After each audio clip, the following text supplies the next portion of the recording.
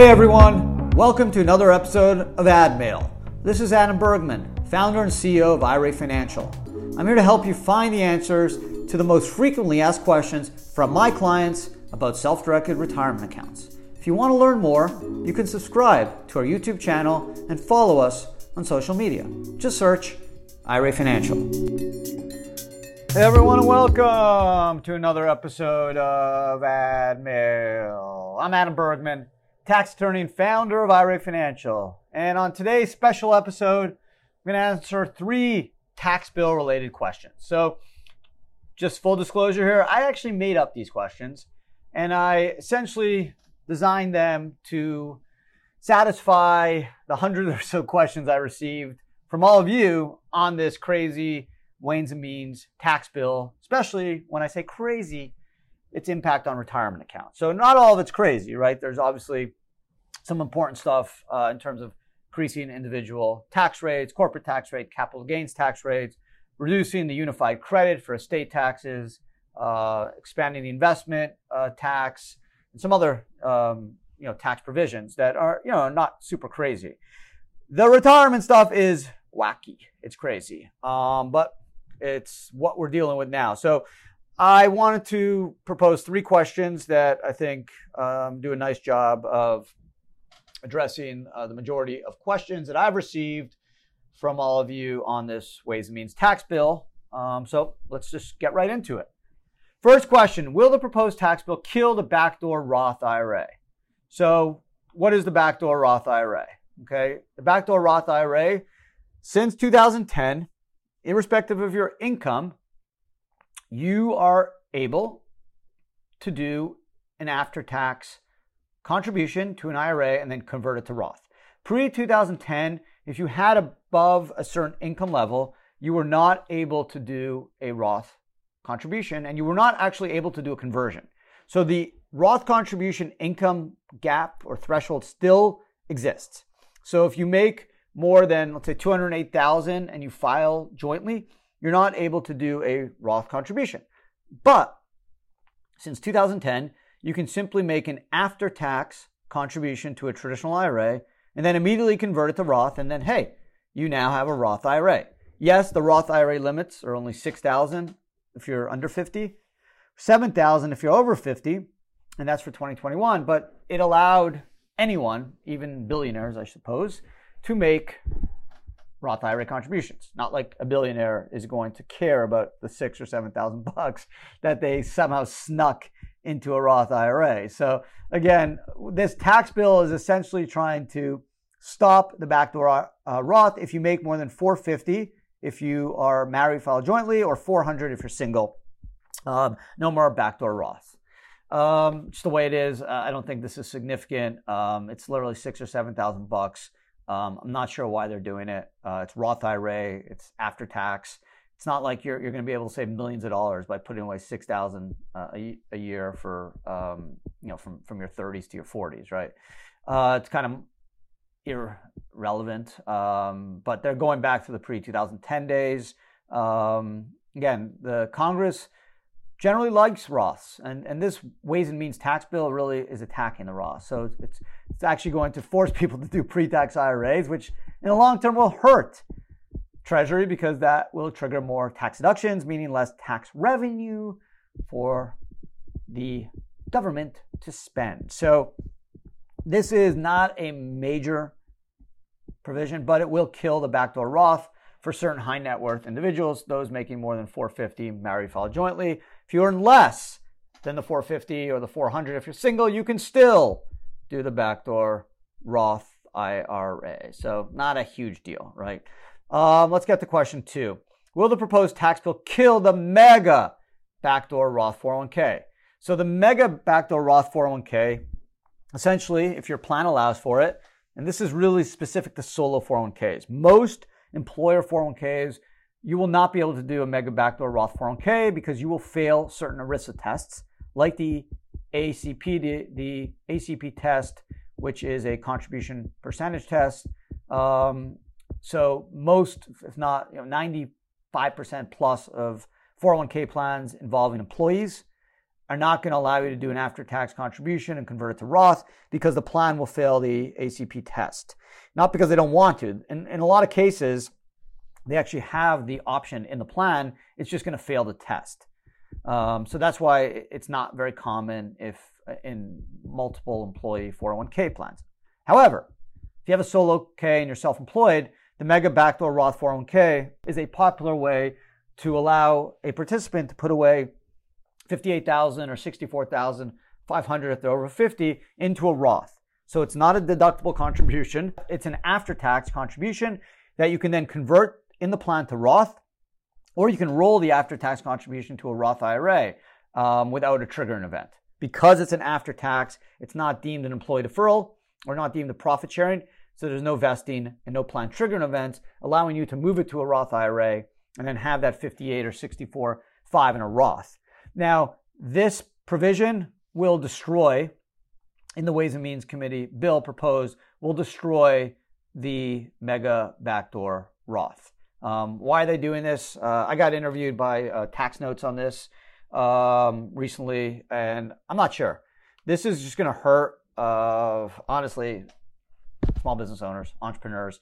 Again, you can't do this if you work at Tesla or Apple. Their plan's not going to allow you to do that. Even if they give you the option, the plan will likely fail the ACP ERISA test. So even if they want to give you the option, eventually they're going to have to claw back that because it will fail the ERISA test. So this is really targeted to solo 401ks, which that means it's targeted to small business owners who have solo 401ks. Why? Because you can't have a 401k if you're not self-employed. So this is super disturbing, upsetting, unnecessary. It doesn't raise a lot of money, right? It's after-tax contributions. So what's going to happen? You're going to force people to make pre-tax contributions. So this will actually take money out of the hands of Congress. So it's actually not a money raiser, it's a money loser provision. But again, this is the theme of this bill. It's about attacking people that they think make more than $400,000 or $500,000. Now, this will apply to anyone, irrespective of income. Even if you make $100,000, you're not going to be able to do this. So this is actually going to hurt small business owners' ability to save. It's going to force people to do pre-tax contribution. Makes no sense.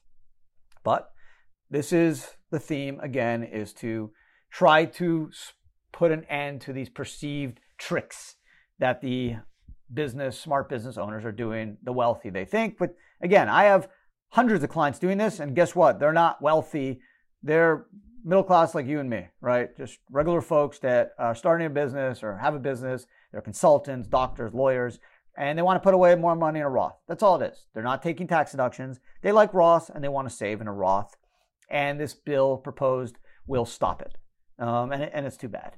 Because again, it's not stopping the Peter Thiels or the Jeff Bezos. They don't care about $50,000 Roth contributions, right? Billionaires don't care about IRAs or 401ks in the sense of contributions. They're rich. The 30, 20, 10 grand they're going to put away in an IRA or 401k is irrelevant. Makes no difference in their life. Doesn't move the needle. This is going to hurt the small business owner that wants to put away that 30 or 40 grand in a Roth and wants to build a nest egg for the family. This provision is going to hurt them. And I hope it doesn't get inserted into a final bill, although I'm not super confident. I just think the momentum is to really kill any perceived, I don't want to say abuses, but any perceived strategies that business owners are doing, and they perceive all business owners as rich, which we know that is not the case. 3, can I still do Roth conversions if the tax bill becomes law? So the answer is yes if you make less than $400,000 if you're single, and $450,000 if you are married, filed jointly. So same thing with the backdoor Roth, kind of the same idea. If you make more than the $400,000 and $450,000, you can still do backdoors, you can still do conversions. If you make more than the $400,000 and $450,000, you're no longer going to be able to make conversions. They think there's abuses in conversions. What this is going to do, take money away from the government. I have a lot of clients that have $700,000, $800,000, $2 million in their IRA, and they've done Roth conversions over the last 10 years. That's money that the IRS gets upfront versus in 20, 30, or 40 years. They're losing that. So they're actually taking money out of their pocket.